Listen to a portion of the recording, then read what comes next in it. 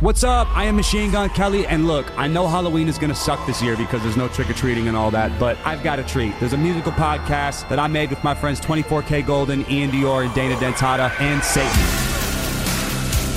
Well, Satan's not my friend, but Tommy Lee is, and Tommy Lee is playing Satan. But don't just take it from me. Tell him, Satan. Thanks, dude. It feels great to be playing Satan on this podcast. Listen to Halloween in Hell on the iHeartRadio app, Apple Podcasts, or whatever you get your podcasts on. Hi, I'm Ariel Demarras, and I'm hosting a new podcast called Vice News Reports. With so much going on around the world, so many people telling you they have the definitive take on the news, we bring you to the news so you can hear it for yourself. From the newsroom that has earned more Emmy nominations than any other news team, this podcast goes where the story is, from conflict zones to the labyrinth of digital life. You've never traveled quite like this. Get the Vice News Reports podcast on the iHeartRadio app, Apple Podcasts, or wherever you get your podcasts. At the peak of the evening news ratings race in the early 1980s, over 40 million viewers tuned in to ABC, CBS, and NBC every night to hear the news of the day from one of the three most trusted men in America, Dan Rather, Peter Jennings, or Tom Brokaw. No other names could ever hope to garner the influence and trust of these three men and the three major network evening newscasts. By 2020, viewership in these broadcasts had plummeted to less than half of what they were in the heyday. And TV news consumers have become more and more fragmented amongst various cable news sources. News has become a more profitable business than entertainment for many media companies. Fox News alone brought in over $2.5 billion of revenue for its parent company in the first quarter of this year alone. And Fox is far from the only news organization profiting from the polarization of TV news in America. Newer players such as OANN and Newsmax are carving out their own segments of the right-wing audience. The Young Turks and MSNBC hold major sway on the left. CNN continues to post record ratings. Even a network previously known mostly for syndicated sitcom reruns, WGN America, has blown up its entire programming lineup for 3 hours of national news every weeknight. With advertisers willing to spend so much money during TV news broadcasts, and news organizations finding themselves under more and more pressure to compete for ratings against more and more news outlets, what's more important to these networks, ratings or journalism? I'm Clay Aiken. It's Thursday, September 23rd. This week, Politicon is excited to welcome one of the most connected media reporters in America, the anchor of CNN's reliable sources, Brian Stelter, to talk about the continued changing landscape of American television news and about his new book, Hoax, Donald Trump, Fox News, and the Dangerous Distortion of Truth. Is anyone in television news completely trustworthy anymore? When so many networks are rushing to be the first to report, can we really count on any source to be completely accurate? Is it even realistic for a journalist to claim they aren't biased in their reporting? And if Americans are all trusting completely different news reporting, how the heck are we going to get along? Brian, thank you so much for joining us and doing this with us. I've been looking forward to this one for a few weeks because I'm fascinated by all the stuff that you talk about on CNN and all the stuff that you talk about in your book. I am fascinated in, but I gotta just up front admit that I am one of the, news ratings have been up sky high in the past few months, right? Yeah. But I'm one of the people I've done a news break personally, and I turned the news off on the TV news off in March because there was just, it's 2020, and by March I had already had enough, right? And I took a break from it because I just had gotten to a point where it was inundated with the sky falling constantly. Why do you think ratings are higher right now than they have been in decades, really? In 40 years for CNN, right? Well, it's a combination of multiple crises at the same time, right? Between the pandemic and the street protests, the Black Lives Matter movement, this incredible election, this fear about the future of democracy. It's all happening at once. And so you're right, ratings are at historic levels. But I think what you're doing is really important also. Taking a breath from it, taking a break from the daily or the minute-by-minute coverage. The last time I had a break was, I guess it was this time last year. It was when my now 1-year-old son's story was born, and I had I could have taken longer, but I did take 2 weeks fully offline. And when I came back to my show, I felt like my eyes were newly wide open, almost like my vision was blurry before, but now I could see it again with 20/20 vision. So I think it's helpful for everyone to go through that once in a while. And make 7 months I'm on now. And I tell you what, I don't mind being, I don't completely ignore the news. Obviously, I couldn't be talking to people every week if I was completely ignoring the news, but I read it only. And I've gotten to where I have cut out any in my Google News feed. I've cut out any sources that aren't just hardcore news. So I don't do Salon and Slate like I used to. I avoid the boxes of anything that might have a little bit of bent. I'm straight down the middle as close as I can get in news these days to New York Times and Washington Post and my local North Carolina newspaper. Do you think it's even possible for those folks to be unbiased? Sounds like someone should study you. It sounds like you're a research project. Well, listen, I'm a research project in a whole bunch of other more disturbing ways than just that. But is even the New York Times or Washington Post, is anyone able to really claim that there is absolutely no bias getting into what they're writing or reporting on TV? I think the dividing line's a little different. I think it's between outlets and reporters who are trying to avoid bias and nonsense and BS and misinformation versus on the other side, people who don't care. So I would put it to you this way. I think the New York Times and the CNNs of the world are trying to just get to what is true, trying to get to what the truth is. And you can do that a variety of different ways. You can do that through news stories, point of view, essays, fact checks, interactives, but trying to get to reality and making mistakes along the way, but trying. And then on the other side, you have a lot of propaganda, a lot of just hyper-partisan misinformation, stuff that looks like news and smells like news and tastes like news, but is not attempting to be reliable news. And those sorts of things, like they're entertaining sometimes, they're provocative, they might make you angry or emotional. Like I'm not claiming that there's no great use for those media outlets, but here's an example. Here's how I would put it. I would frame it this way. We're living through this terrible pandemic. And there are a bunch of international news sources that have bureaus in Beijing. And they send reporters to Wuhan. And they try to learn about the origins of the virus, right? And that's CNN and the New York Times and the AP and ABC and all the rest. And then there are media outlets that will never have reporters in Wuhan. But instead, they talk about the news. And I'm not saying that those outlets are, should be wiped away. No, they shouldn't. It's great that they exist, but they're different. You know what I mean? They are different than the news outlets that are trying to spend money to discover the news. I think that's the distinction to draw. Are there not? I mean, there are two different types of I don't want to call it fake news, but there are two. I mean, there is fake news, and it's pretty blatantly actually not Trump's fake available news, in plenty of places.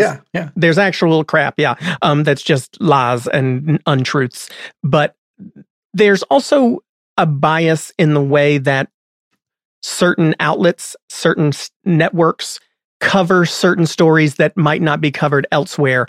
How does a responsible news organization draw a line between or carefully craft out what stories they cover because they are important and people need to know versus what stories they need to cover because this is what people are interested in? I mean, even CNN, listen, I was an ambassador for UNICEF for years, and there were things that I learned about, Africa, sub-Saharan Africa, when I was traveling with UNICEF to Uganda and Kenya and Somalia, and they were just horrible stories about night commuters and things that really I thought while I was there, holy crap, why have I not heard about this? Why is this not on the news? And I wonder how does a network that wants to be unbiased determine what stories are important enough to show and which ones just aren't sexy enough for our viewers to care about? I would break it down instead of saying, how does a network decide? And I would say instead, how do 100 different people decide, right? Because I would say to you and to your audience that instead of it being a decision by a network, it's all these individual people who make right calls and wrong calls. And, I always say for my show on Sunday called Reliable Sources, I have 100 different stories I could cover every week. and I have to choose about 6 of them. And sometimes I choose right, sometimes I choose wrong. I remember the weekend before the 2016 election, I chose wrong because I could choose between this guy who had traveled the country interviewing Trump-leaning voters versus a couple of the Pod Save America hosts. And I was like, oh, well, these Obama guys, they're liberal stars. I'm going to have them on because Hillary's clearly going to win. Instead of having the Trump expert. And that was a mistake. You weren't alone in that slip. Right. You weren't alone in that slip up that week. I look back at that and I'm like, oh, if I had just taken that one, right turn, but my point is, each week we're making those choices. Every day CNN's making those choices about what to cover and what to prioritize. And I think those choices are obviously flawed, but there's a bunch of humans that are trying to get it right and trying to choose the right angles. And I think what's happened in the last few years is, for better or for worse, Trump is ripping off scabs. Like he's ripping off America's Band-Aid, and so many stories relate to Trump. So I would be lying if I said the international news was getting on the air as much as it was 5 years ago. It definitely is not. We're spending a lot more time I'm talking Trump. About being an ambassador a good 15 years ago. So I'm talking about it was not on then either. I mean, there's a lot of stuff that's just not covered because, I mean, is there not when you made that decision, but not just you, but all, and I obviously want to talk about other networks besides just CNN, but when each of the hosts and executive producers of the evening programming on CNN or the dayside programming on CNN make a decision about what do we want to talk about today, how much of that is based on what is important and what do our viewers need to know versus how much of it is based on, okay, well, this is going to get people to continue to not turn the channel. Right. I think this answer varies depending on the network, depending on the show, and depending on the time of day. And different people feel different amounts of ratings pressures. When I was working on my book, Hoax, I was shocked by how extreme the ratings pressures seem to be at Fox. But, then again, they've been winning in the ratings for 18 years. So they feel this tremendous pressure to keep, quote unquote, winning, as President Trump would say. I don't feel that same intensity at CNN. I'm not going to, maybe others do. I don't think they do, though. And I'll tell you the way I approach the ratings, and I think probably applies to a lot of my colleagues. I think my job as an anchor is I definitely need to get you through the door, right? So I definitely care about at the top of the hour. I want to hold on to the audience that's there already, the audience for the show before me. I want to hold on to those viewers and keep them interested and give them reasons to keep watching. But my attitude is once I get you through the door, then I can take you anywhere. And I think that's where we have a real opportunity to get nerdy, get wonky, get insidery, get deep into stories, go in depth with people. Well, your show is Your show is unique, though, and on the CNN lineup. I mean, you have a very I'm focused on media beat, right? Right. You've got a very specific beat, and you're able to kind of craft your show in a way because people come to watch reliable sources if they want to hear about news about the media. But other folks on MSNBC or Fox or CNN who are on the evening lineup, that's, they all kind of have a political bent to them, right? That the Rachel Maddow is people come to her because they want to hear her liberal take on this news story of the day. People tune into Tucker because they want to hear how he's going to spin a story in the conservative way. And do you not think that people come to Anderson and Chris Cuomo and Don Lemon for the same reasons, or do you think they come to them for different reasons? I do think that CNN programs are generally different than Hannity or Maddow. There's more of a distinct audience for those programs. By the way, Hannity and Maddow are very different. I'm not going to claim they're the same. Hannity says journalism is dead. He screams about the deep state and he lies about Trump and lies about Biden. Rachel Maddow says journalism is alive. Go support it. Subscribe to your local paper, and she'll spend 20 minutes explaining, an idea. Those are very different shows. But yes, obviously she has a much more of a liberal audience. He has much more of a right wing audience. I think CNN's focus, of course, has been very Trumpy in recent years because he's the biggest story in the world, and in my view, and the view of many of my colleagues. But I think we are much more about, okay, what happened today? Can we try to make it make sense? Can we separate the noise from the news and focus on the news? And sometimes, we're doing that through monologues, we're doing that through essays, point of view, looking at the camera, telling the viewers what happened that day. Here's how to make sense of it. And it's definitely, we're doing a lot more of that than we were 5 years ago, by the way. And I think that, he has really taken a dislike to CNN publicly, right? CNN is the enemy of the people as far as Trump is concerned. Why he chose CNN over MSNBC, I'm not quite sure. Maybe that's a compliment, maybe it's not. But he does make this point that without him, he brings CNN ratings. Is that not a little bit true? And what would be worse? Having him as a president or losing the ratings? Is there not a benefit to having such a controversial president in office for the network? What I always tell people is there's a benefit to there being news. And sometimes the news takes a kind of orangish tint from President Trump. And sometimes the news is about a movement or a protest or a march or an earthquake, By the way, there can be examples of news that's really positive or also news that's really negative, So I think it's about news. And obviously Trump generates an enormous amount of news. He's like a news hurricane spinning off news. But I think there's something interesting's happened in the ratings in the last couple of years. Trump himself is not a ratings driver for CNN or MSNBC or the broadcast networks. He is when he's on Fox. He does generate ratings for Fox because that's really his home base. It's his home camp. That's where the audience wants to cheer him on. Covering Trump on CNN doesn't mean you're going to get a ratings boost, but we do it because it's the biggest story. He's and now of course the election with Biden is the biggest story. Do you think that sometimes there is that reporters from any outlet fall into a trap that Trump sets for them? I think about Jim Acosta. Whether you like Jim Acosta or dislike Jim Acosta, there is no question that he is one of the favorite targets of President Trump. And I sometimes think to myself, listen, I think that certainly Jim Acosta has had years and years of very nonpartisan, equal opportunity offending reporting on both President Obama and President Trump. He's been a pretty no-nonsense, good, solid reporter for CNN for years. But I feel like there are a lot of people who just cannot possibly believe that someone like Jim Acosta can be berated by the President of the United States, constantly get hit, insulted by him on national TV, called the enemy of America, etc., and not take it out on him in some way.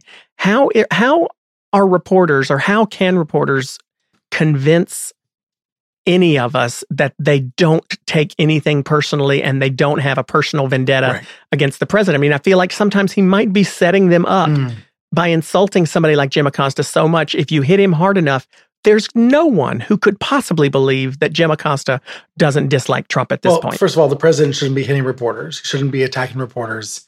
I'm not going to disagree with that, but I'm not talking about I'm not expecting him to do the right thing. I'm wondering how people how journalists like Jim Acosta, not just him, but Yamiche Alcindor, a whole bunch of folks. I think it's about the checks and balances. I think it's about the layers of scrutiny that we have at a network like CNN, where I don't want to use Acosta as an example, but I will because you started there. I used it. He has a producer, and he has a boss that he reports to, and each show has an executive producer, and then each executive producer reports up to a vice president or an EVP or somebody, and so those layers of accountability and scrutiny are, I think, what protect us from ourselves sometimes. Just to give you an example that's very personal, like I made a mistake in my newsletter over the summer. I have a nightly newsletter for CNN.com, and I screwed up. I think it was in July, and I wrote a long email to my editors explaining how I screwed up. And then I had one of these. I describe these as the awkward conversation you have to have with your boss once in a while. Like I had one of those awkward calls where we talked about what went wrong and what to learn from it and how to make sure it doesn't happen again. It's not disciplinary action. It's just having that heart to heart or that gut check with your boss to make sure that that you're getting better and learning and growing and not, gonna screw up again. That is how it should be. Like, that's how these news outlets should work.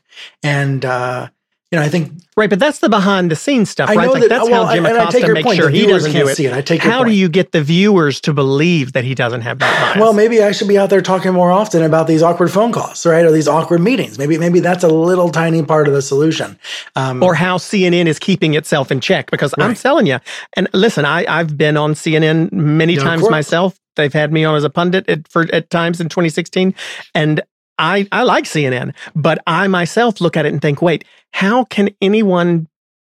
I mean, I can understand how it's worked for Donald Trump. Let me put it that way. I can understand how that tactic has worked for him because Chris Cuomo's brother is the governor. And of course, Chris Cuomo is going to be biased. I love Chris Cuomo. I think he does a very good job of trying to call both sides out on bullshit. But I mean, how do you convince? I just would love to know how much of a concern is that? Is there a point that somebody like Don Lemon or Jake Tapper says, I don't give a shit whether or not you think I'm biased anymore. I will own it, and I will still tell you the best of my opinion to the best of my ability, and give you the facts on both sides still. Let me take that a couple different ways. First, I think there are really important kinds of bias that are not left to right. There's conflict bias and class bias. A lot of journalists are middle class or upper middle class or really rich. And so there's a class bias in journalism. There are also sometimes liberal and conservative biases. And I know there's a lot of concern about liberal bias. There's also conservative bias in the news that benefits we'll get into that. Don't you worry. So I just want to say there's a lot of kinds of bias, okay? But in regards to this idea about how do we know that what's being on the air, getting on the air is fair and scrutinized? I do think an important distinction to make between a live interview with someone like you, a commentator, a guest, and then there's these taped packages that we do. And those are the pieces that I'm describing this process where you have multiple people reading them ahead of time and scrutinizing them. Sometimes I'll get into these long debates with the copy editors about what word to use. Can I say that's disturbing? Is that going too far? And you're right that viewers don't see those debates, and that might be a problem. You're bringing up an interesting reliable sources segment for me.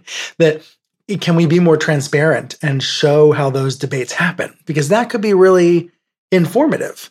To show that a story takes 6 hours to approve. But here's what I think is the most important thing: it is not partisan to defend truth and democracy and decency. I know that Trump folks want to make it partisan, but it's not partisan to say, if he says the sky is red and the sky is blue, we're going to call him out. And I think that's sometimes our coverage maybe sounds like it's opinionated when we're just saying, man, the president couldn't even spell that person's name right.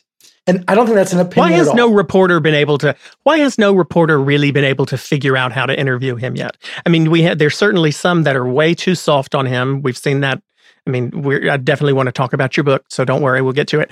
But we've seen that on the right by quite a few people, especially on Fox and Friends. He calls all the time now because he knows it'll be a pretty easy interview. Judge Jeanine, God knows what they called that and why they called that an interview, but they did. And then we've seen other people who have done their very best to call him out on his lies. And mad props to Chris Wallace at Fox, who did a very good job of calling him out and fact-checking him in real time. But no one has yet been able to figure out how to interview him and catch him in something that even he was unable to not care about. Why?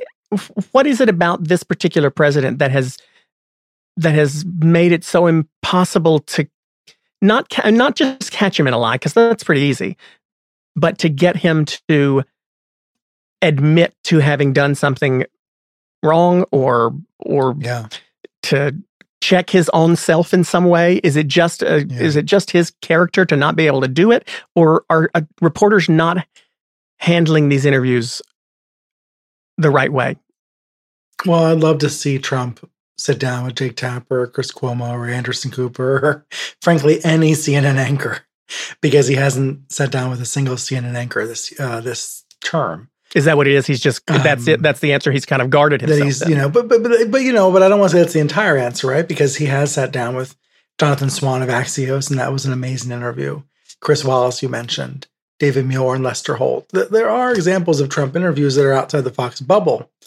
But I think it comes down to what I said earlier about, when I make a mistake and, I'm held accountable, and that's a good thing. I have a type of banner during my show, the lower thirds where, I'm obsessive. I read all the banners ahead of time and I make sure they're all right. There's a typo. It's my fault. I'm still on air at 11 a.m. I still feel like an idiot at like 4 p.m. Like I'm still holding on to that. Like, oh, what did I do? And that's shame. Like that's embarrassment. That's a normal human emotion to feel like you screwed up. And the president doesn't seem capable of that. It's the shamelessness that allows him to bulldoze through the truth and just keep going. And my favorite example is from Inauguration Day. He said that the sun came out when he finished his speech, when it was actually lightly raining, which is like, I know it's a silly example and it's funny and like, who cares? But if you're willing to lie about the weather, you're willing to lie about anything. Of course. I'm waiting for that Gayle King R. Kelly moment where someone interviews him in a way that he just, like Gayle King did with R. Kelly, or where he just, I don't know, Gayle King in that moment. I mean, I'm sure you can see the picture in your head right now. She handled it in a way and she let R. Kelly fall apart. Right. And she sort of, she got a huge, I'm sure she got a heck of a salary increase after that whole string of big interview gets. But I'm waiting for one of those. Time where mostly it's usually a correspondent who will challenge him. He will be flummoxed and then he'll end the press conference. This happened once with Ray Zhang of CBS. It happened once with Caitlin Collins of CNN. It's almost like him turning around and walking away is the closest thing to that.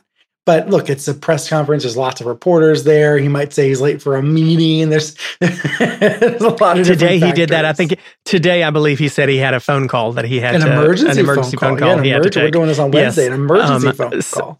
And so that was at a Breonna Taylor question, right? So I've seen that happen. I'd love to see it in a situation where he's agreed to a sit down and he doesn't know how to get out of it. I guess that's just what I'm waiting for. But I want to shift to conservative problems and some of the things, what many of us believe is the network that has the largest audience for right wing. I won't call it propaganda.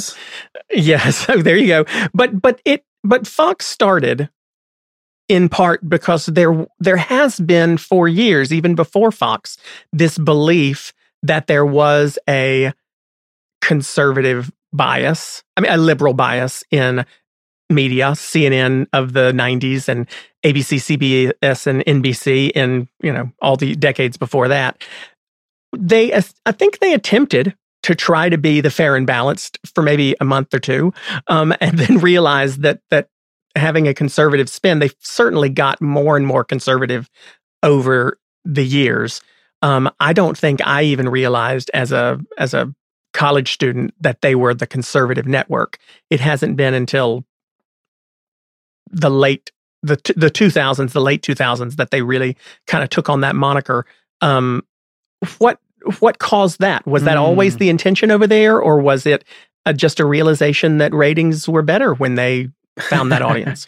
The ratings are a key part of this answer. And when I interviewed dozens and dozens of people for Hoax, this obsession with ratings kept coming up again and again and again. But I would go back further way.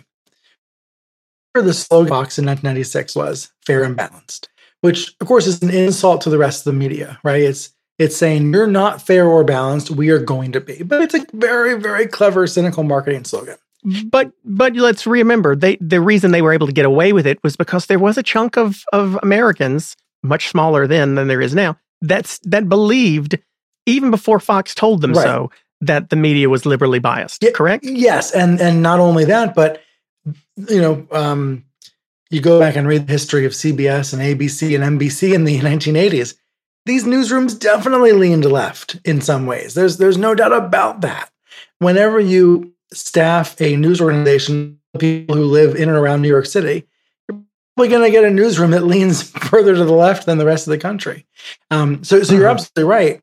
And then I would say fair and balanced back then meant we are providing the balance that others don't provide, which implicit in that means We're covering the left. We're covering the right. We're giving you all sides. We are the balanced network.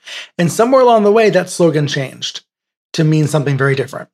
The slogan now means we are the balance to the rest of the media. We are no longer trying to be fair. We are now the balance to the right.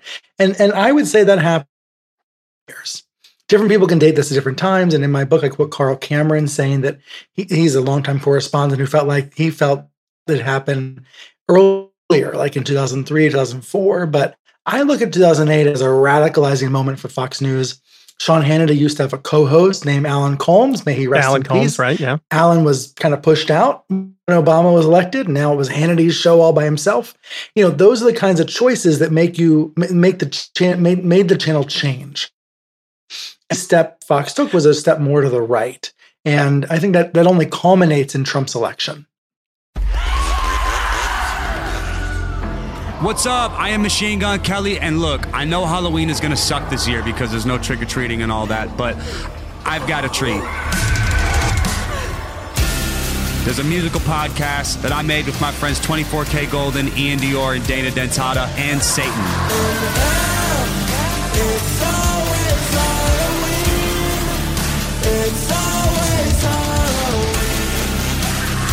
Well, Satan's not my friend, but Tommy Lee is, and Tommy Lee is playing Satan. But don't just take it from me. Tell him, Satan. Thanks, dude. It feels great to be playing Satan on this podcast. This Halloween, listen to Halloween in Hell on the iHeart Radio app, Apple Podcasts, or whatever you get your podcasts on. Soundtracks available on Spotify or wherever you stream your music. But I mean, everybody's got a podcast these days. But what would I know? I'm Satan, for God's sakes. Don't even get me started. 13 Days of Halloween. A remote hotel. This, my friend, is Hawthorne Manor. The most unusual guests. They sound like someone you trust. Trick or treat! No, sweetie, don't touch it. Don't look at it. A tour guide that can't be trusted. Was it luck or fate that placed you here? We'll never know. And the newest arrival is you. Why are you here again?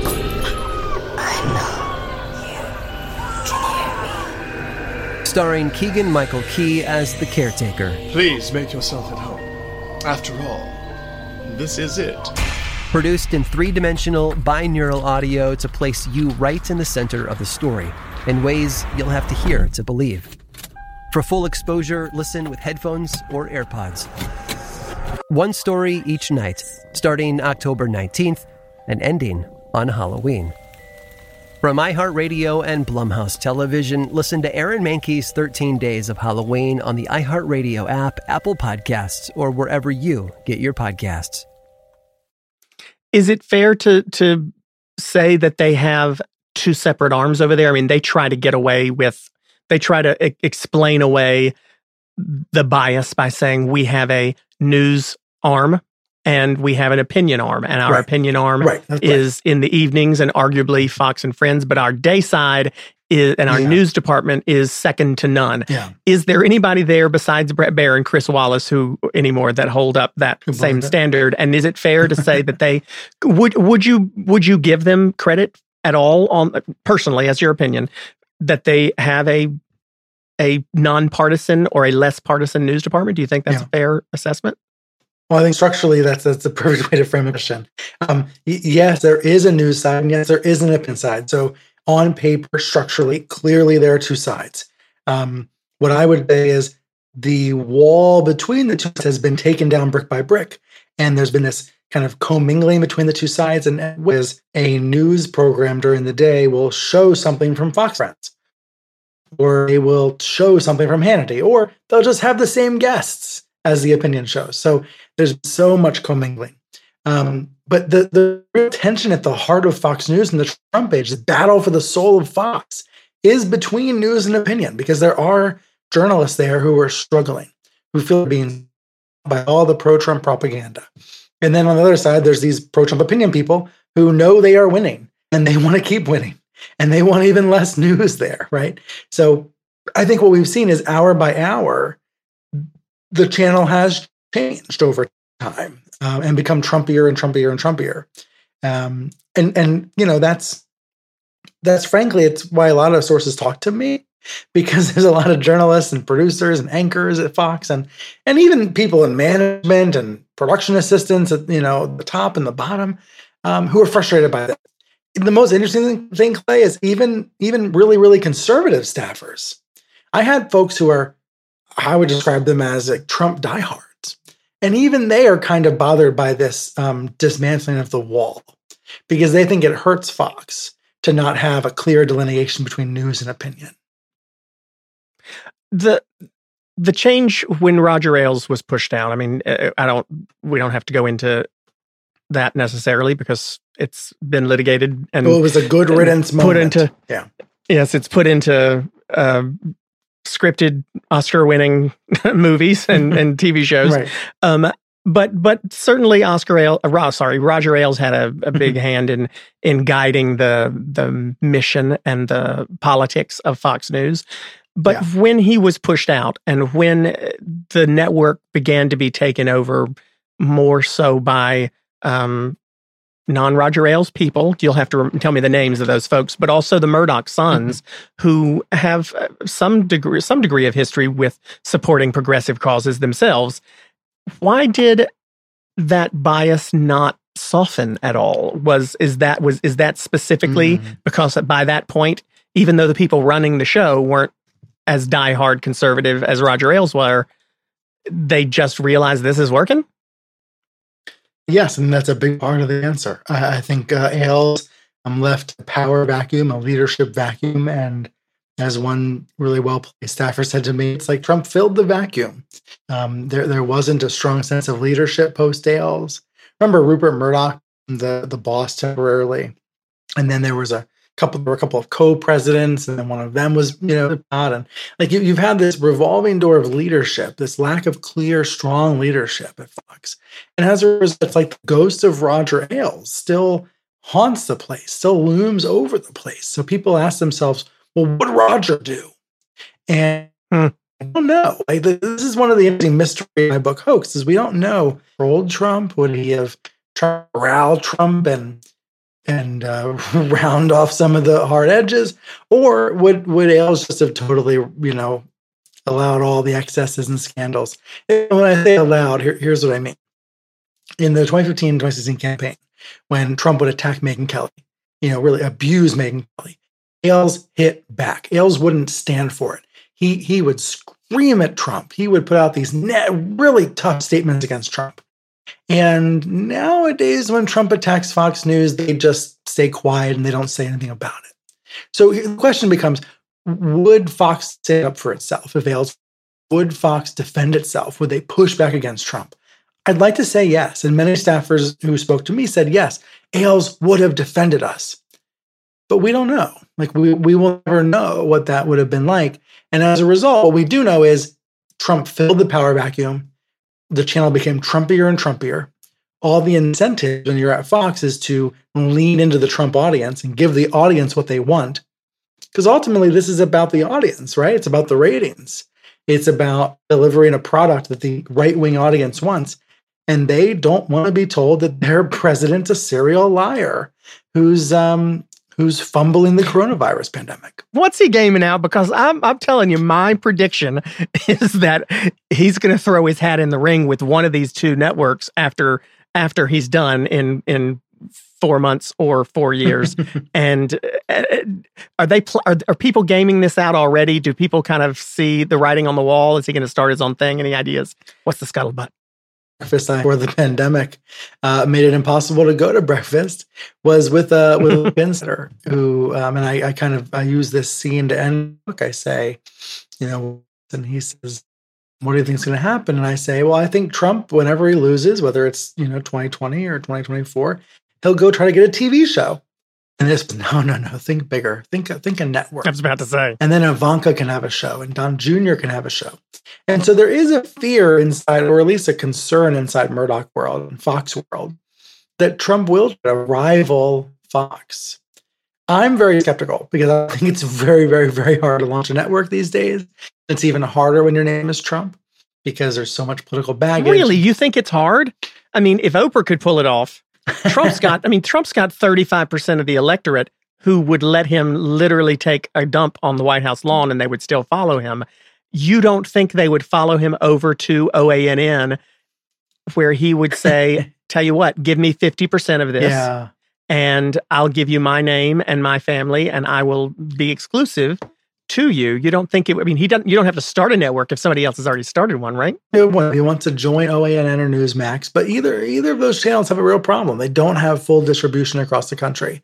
And I think it will be very hard to gain distribution if the loser former president who very loudly lost the election and screamed on the way out wants to have a TV network. I may be wrong. I may be underestimating the profit potential here, but it may be hard to get cable carriage or satellite carriage. OANN is listen, I appreciate your optimism. Well, actually, I'll tell you what, I haven't think it told anybody yet.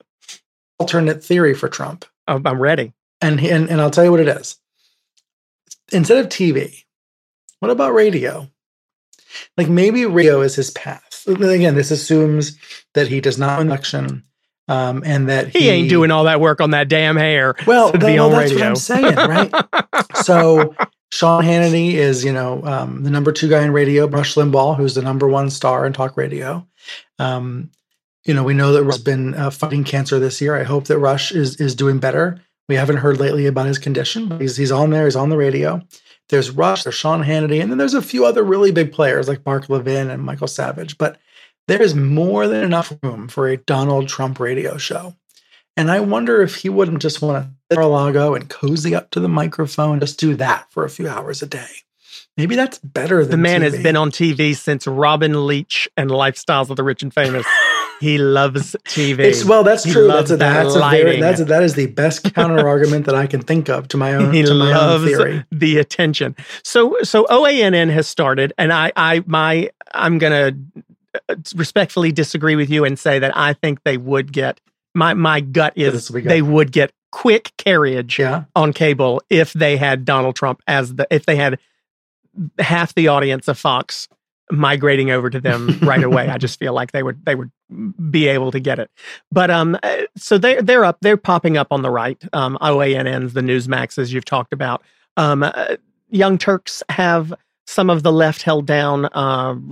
MSNBC, of course, I agree, is not quite as blatant, but I respect that MSNBC owns its bias and says, made their logo, their slogan forward. And they certainly tend to cater to a very progressive audience. There's a new player, right? This WGN America News Nation thing. Oh yeah. What's your take on that? Because that's the only national news that I have watched since March. And I turned it on just as an experiment because I heard about it and I wanted to see what they were up to, trying to do something completely nonpartisan.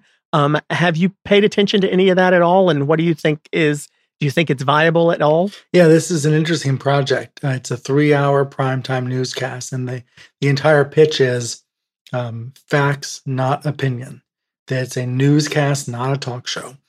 And it has really a local news sensibility, but national. I am, to be honest, I'm very skeptical. And I'm very skeptical because I think that the internet and mobile phones have changed everything.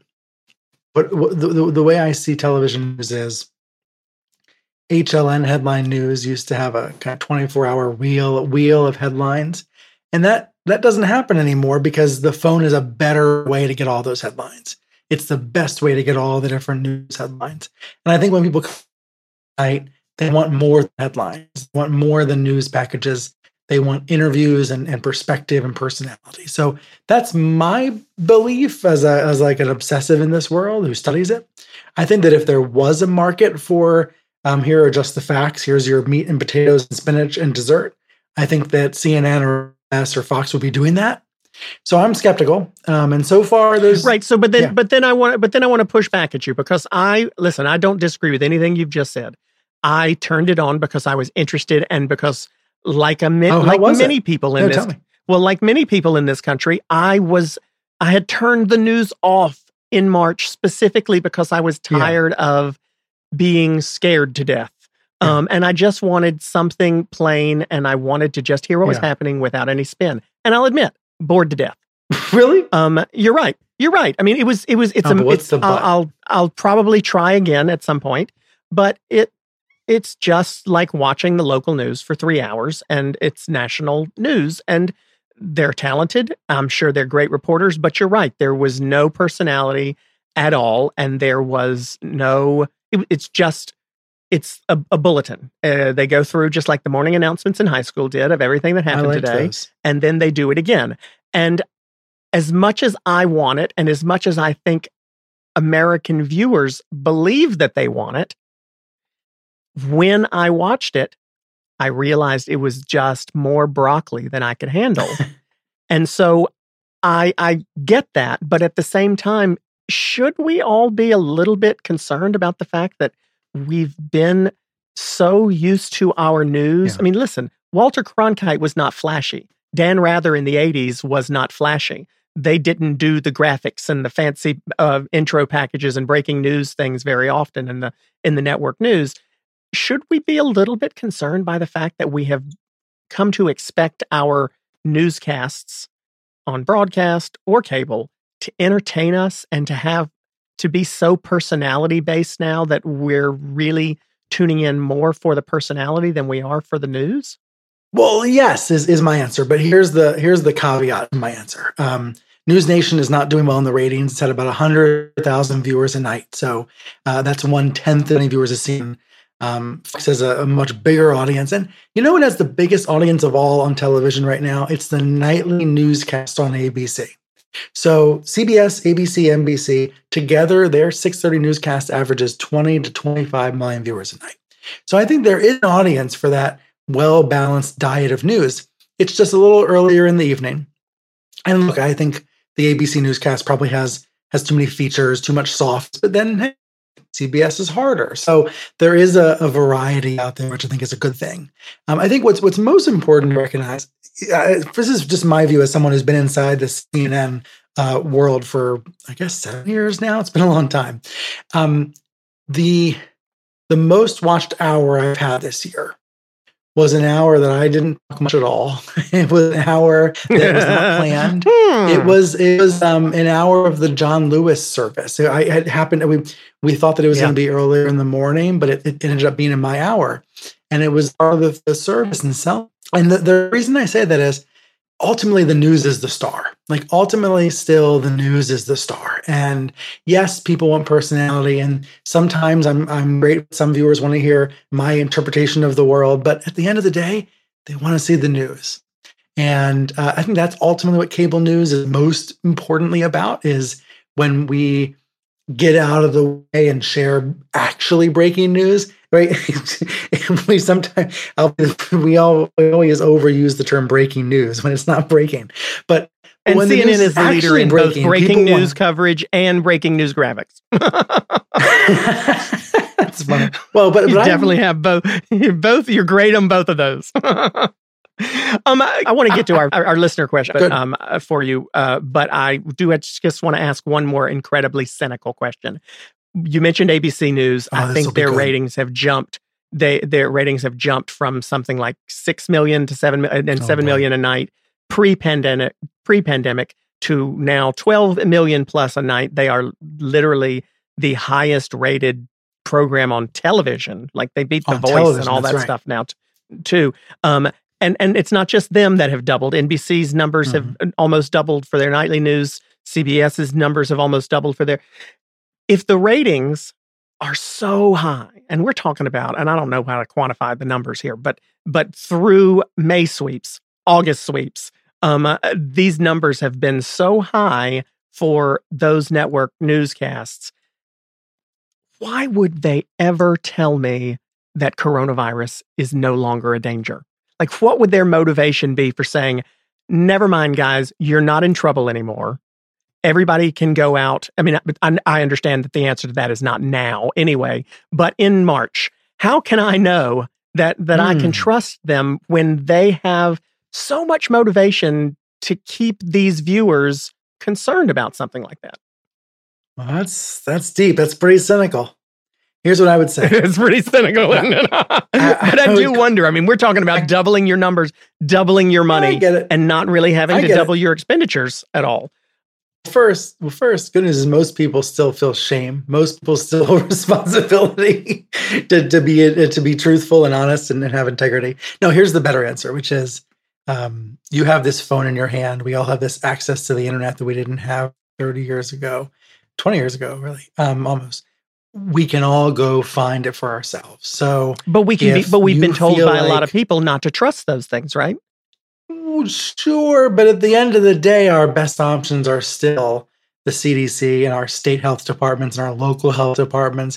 Flawed, imperfect for sure, but we still do have those options and those the reason I say this is we have access to the primary source material, so that if you feel like something's being overhyped or dramatized or exaggerated, we can all go find the original source. And I feel this as a resident of New York City, because I watch Fox and I see them hyping the crime in the city and acting like my city's a hellhole. It's ridiculous because they all live here and they all have their shows here too. So it's kind of frustrating. Right. And look, we had a tough time at the end of May. Like, I've got a window in my building that's still boarded up from the riots. And, there's terrible vandalism that I was covering live on CNN. But that was days. And then the next day, my daughter went to the park with me and we started to get, back to work, and things are getting better every day. And so I feel like the image of New York that I see on Fox is so different from what I see in reality. But the good news is we have local TV stations, we have newspapers. Like, I always want to say to that kind of typical Fox and Friends viewer who's hearing all that garbage, I want to say to them, well, come to New York, come visit me. And if you can't, go read the New York Times or read the New York Daily News. Like, go look at the webcam of Times Square. I mean, it's a very capitalist system in a way. I mean, if you don't like the news you're getting from one place or you don't trust it, you can double check because in a way each outlet has to keep each other in check, because I mean, there's no collusion. Yeah, it's not a perfect solution by any means. It's not a perfect. Yeah. It's not a perfect answer, but it does get you to a partial answer where we check each other, where you can check on what you're hearing. I think that's the closest thing we have.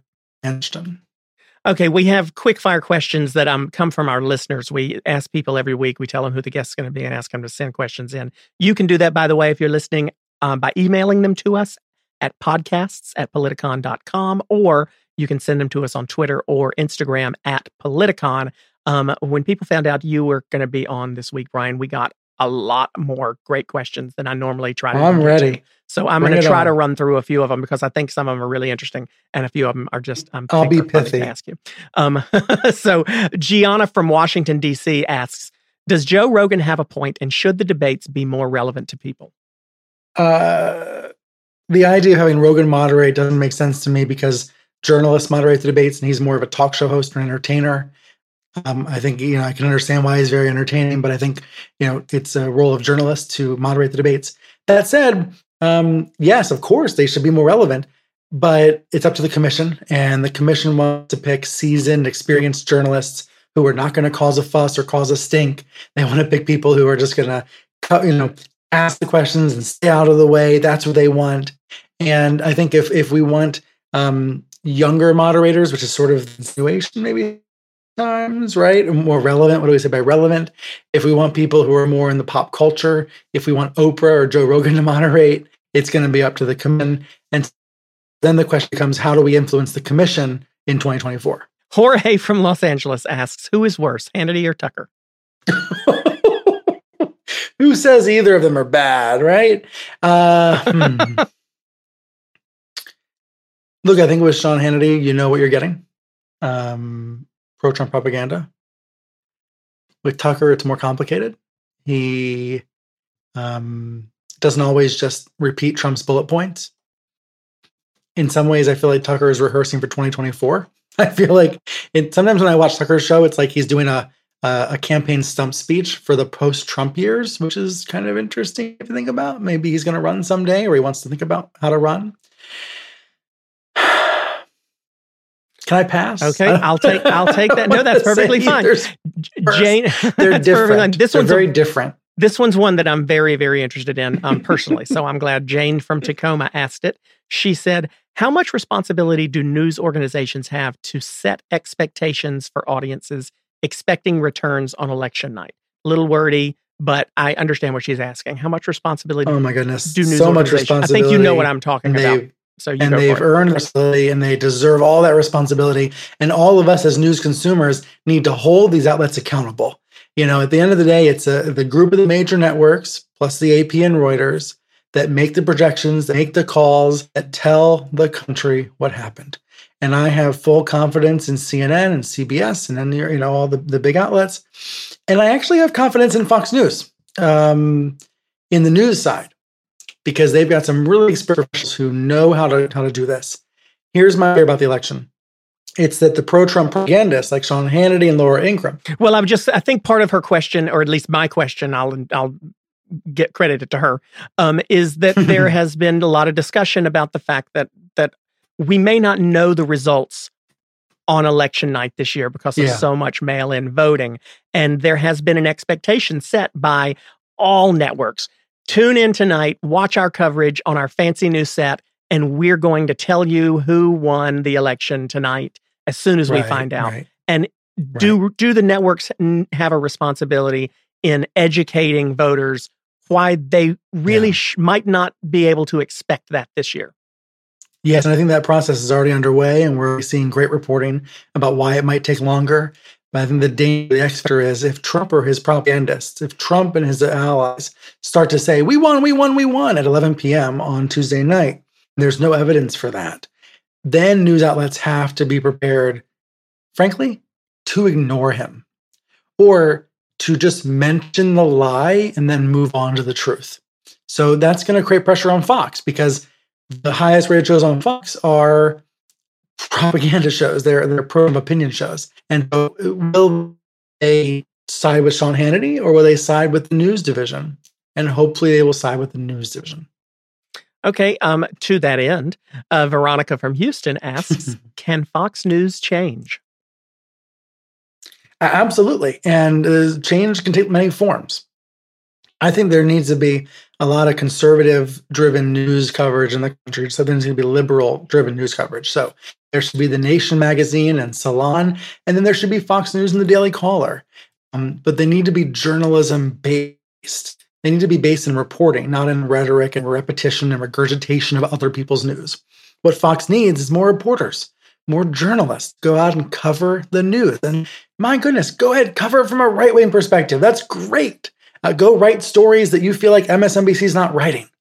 The problem is they are not investing in news. They're investing in talking heads, people who just opine on the news. Is there not danger in that sort of selection process? You mentioned, for example, the stories that you've seen about the rioting and the dangers in New York. Listen, I've been in New York since the pandemic started. I know that the parts of town that I went into, granted I had to be quarantined for 2 weeks, so I was not out for much of it, but the times that I did go out, I was able to see that New York was as safe as it had been in the 5 years that I lived there prior. So but there are certainly pockets and areas and places where there were problems, and maybe there might still be a little bit.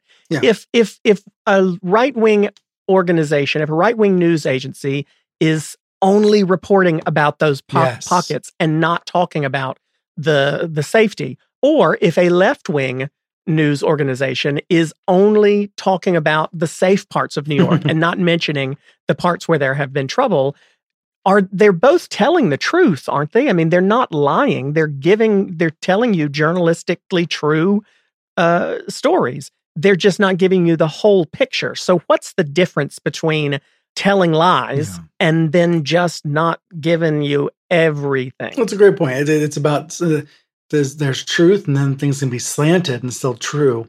And we see lots of that. But I'd rather have more of that than just people bitching and moaning on TV, just ranting and raving without even trying to do the reporting. Because at least if you're a reporter and you're covering a story, you're talking to the people affected and the people involved. And I'd rather hear a lot more of their voices and a lot fewer of the talking heads. And by the way, I say that as someone who is sometimes a talking head, so I'm guilty of the same issue sometimes. But we need to hear more of those voices. And there are plenty of talking heads on CNN too. There definitely are. Like I said, I'm sometimes one of them. It'd be more of a priority for viewers and voters' voices. And I think in terms of Fox, like, can Fox change? Yes. Have more reporting, have more viewers and voters' voices heard. And here's the big question. What will happen to Fox in the post-Rupert Murdoch years? I end Hoax with a cliffhanger, which is right now, Rupert's more conservative son, Lachlan, is in charge. But in the future, his liberal son, James, may try to take over. And it's not a totally crazy idea to think that maybe if James was running Fox someday, he might try to move Fox News more to the middle. But just to be clear, that's not happening tomorrow. It's not happening next month. That's only maybe someday in the future. Okay, last question from a listener, my favorite one to end this round with. Jessica from Reno asks, what's the biggest hoax out there right now? Well, I mean, I think a lot of people have different answers to this question, but I would say as the author of Hoax, the president telling us every day that the news is fake and telling us that this could be a hoax and that could be a hoax and that might be a hoax. He is chipping away our collective sense of truth. What he's saying essentially every day is, don't believe anything but me. Don't believe anyone but the news sources I tell you. Just believe in me, the Fox News president. And I think that's the greatest hoax of all. I think that we all benefit when we have a diverse media diet, when we consume lots of sources, when we hear lots of views.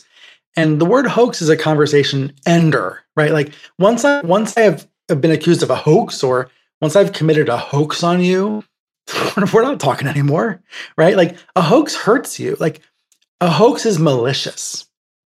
It ends a conversation. And that's why I like your podcast. We need to be starting conversations, not ending conversations. I think the greatest hoax of all is Trump trying to say, hey, don't trust anything but me. I'm the only person that's true. I think that's the greatest hoax of all. Well, to that point, I'll ask you the last question, mine, and it is what we ask everybody, which is, if people are, there was a time when reasonable people could disagree on lots of policy issues. Reasonable people could even disagree on something like the Supreme Court nominee, or whether the Supreme Court nominee should go through right now. We could have those reasonable disagreements, and I can very firmly say, nope, you made the rule. Too late. Don't do it now. But other people can disagree on some of these other things. But if we are living in a society now where people aren't just disagreeing on policy issues or political gamesmanship issues, but truly actually listening to different news sources and getting different, air quotes, facts and different news spin and propaganda even, how the heck are we going to get along? By walking across the backyard or the proverbial fence and hanging out and cracking open a beverage and having our kids play with each other and having conversations that have nothing to do with politics, which I know is hard to say and not always easy to do. And can be intimidating and can be awkward sometimes, but there's nothing I love more than getting to know someone really well and then finding out their politics later, right? Right? And as opposed to starting there, we have to stop starting there. I wish I that's very. And I know that's hard. I know that's hard to do. That was one of my favorite answers. Stop starting there. There's these people on the internet who there's all these crazy things about both you and me on the internet, right? Like if you Google me, like there's some crazy website that says I'm worth $10 million a year. And I'm thinking to myself, like, I got to pay my mortgage. I wish I was worth that much. Right. And that's, right. So that's nice. And then there's these websites that are like, you were on Jeffrey Epstein's plane. And I'm like, Jesus Christ, where'd that come from? Like, how am I supposed to prove that I never knew Jeffrey Epstein? That's insane. Like, that's sick. And I'm just thinking to myself, I was fortunate in some ways enough to be amongst the first people in the public Yes. eye as the internet was just getting started prior to Twitter. So it was just message boards and that kind of stuff. AOL, Twitter hadn't come around yet. So I slowly learned how to just say, I don't know, I guess I got a training in that crap before Twitter ever came along. So now I just don't give a shit. I could use your advice. Because I feel like there's these insane things about me, right? There's these crazy things, and I've gotten pretty good at tuning it out. But then every once in a while, I'll meet a new neighbor, and I'm from CNN. I'll think to myself, oh, I hope they didn't read that, or I hope they didn't read this, or I hope they don't believe that. But you know what? Most of the time, they don't care. They have no idea. They don't.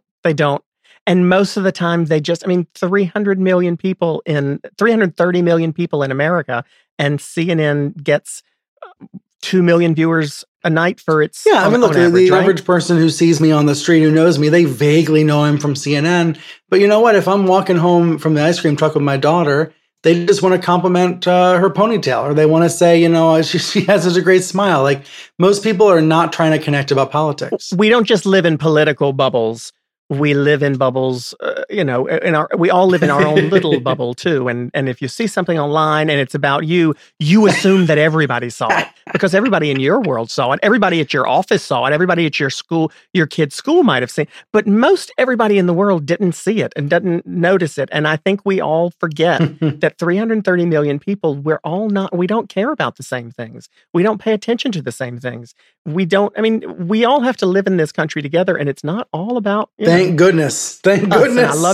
I love your whole, right? I love your idea and your answer about, getting to know people and not making it about politics and don't make that the first thing that I don't consider myself gay first. That's not the first thing that people need to know about me. That's not my headline, nor should being a Democrat be my headline. In any more than being gay should be my headline, or being male, any of that. We're all very intricate and multi-dimensional people, and we really turn each other into two-dimensional figures. I consider myself bald first, and then a dad second, and then an author third, and then I don't know. There's so many things down the list. There you go. Well, Brian Stelter, thank you so much for being with us. The book is Hoax: Donald Trump, Fox News, and the Dangerous Distortion of Truth. It's a fascinating read, and it's a fascinating look into the media landscape that has changed a lot over the past few decades, and probably one of the largest players in it. It's a look into that as well. So you can see him on CNN's Reliable Sources every Sunday at 11 a.m. Eastern. Brian Stelter, thank you again so much for being with us this week. If you like the podcast, please subscribe, like, rate, review, all that fancy stuff that you do. And we will be back here next week with another episode of How the Heck Are We Gonna Get Along?